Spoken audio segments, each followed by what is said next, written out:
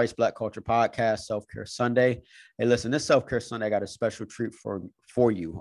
We had the opportunity and honor to interview Corey Minor Smith. She's an author, she's an attorney, transformational speaker, and mental health advocate. So be on the lookout for that interview. It'll be dropping soon. But she's going to give us our message this Self-Care Sunday, and it is powerful. If you haven't already, be sure to like and subscribe to our channels, YouTube, Apple, Google, Spotify, and follow us on IG, Facebook, Twitter, TikTok, and LinkedIn. But here's a clip. Peace. You have to take time to just be. And I mean this literally, because for about, 4 or 5 years, had experienced like literally not breathing.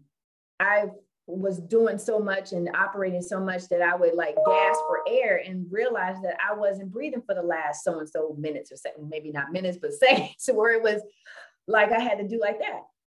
And I thought it was just me until my best friend, she was here from Texas for my book launch. So that was at 45, that was 2 years ago.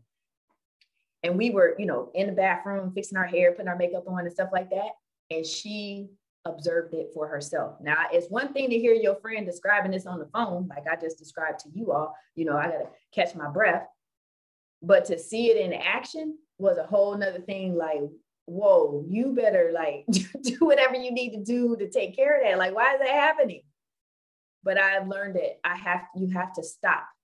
We have so many levels of responsibility in our lives, from our families, our work, our church, our community involvement, whatever it is, that we have to, again, taking us back to the beginning of this interview, put your mask on first.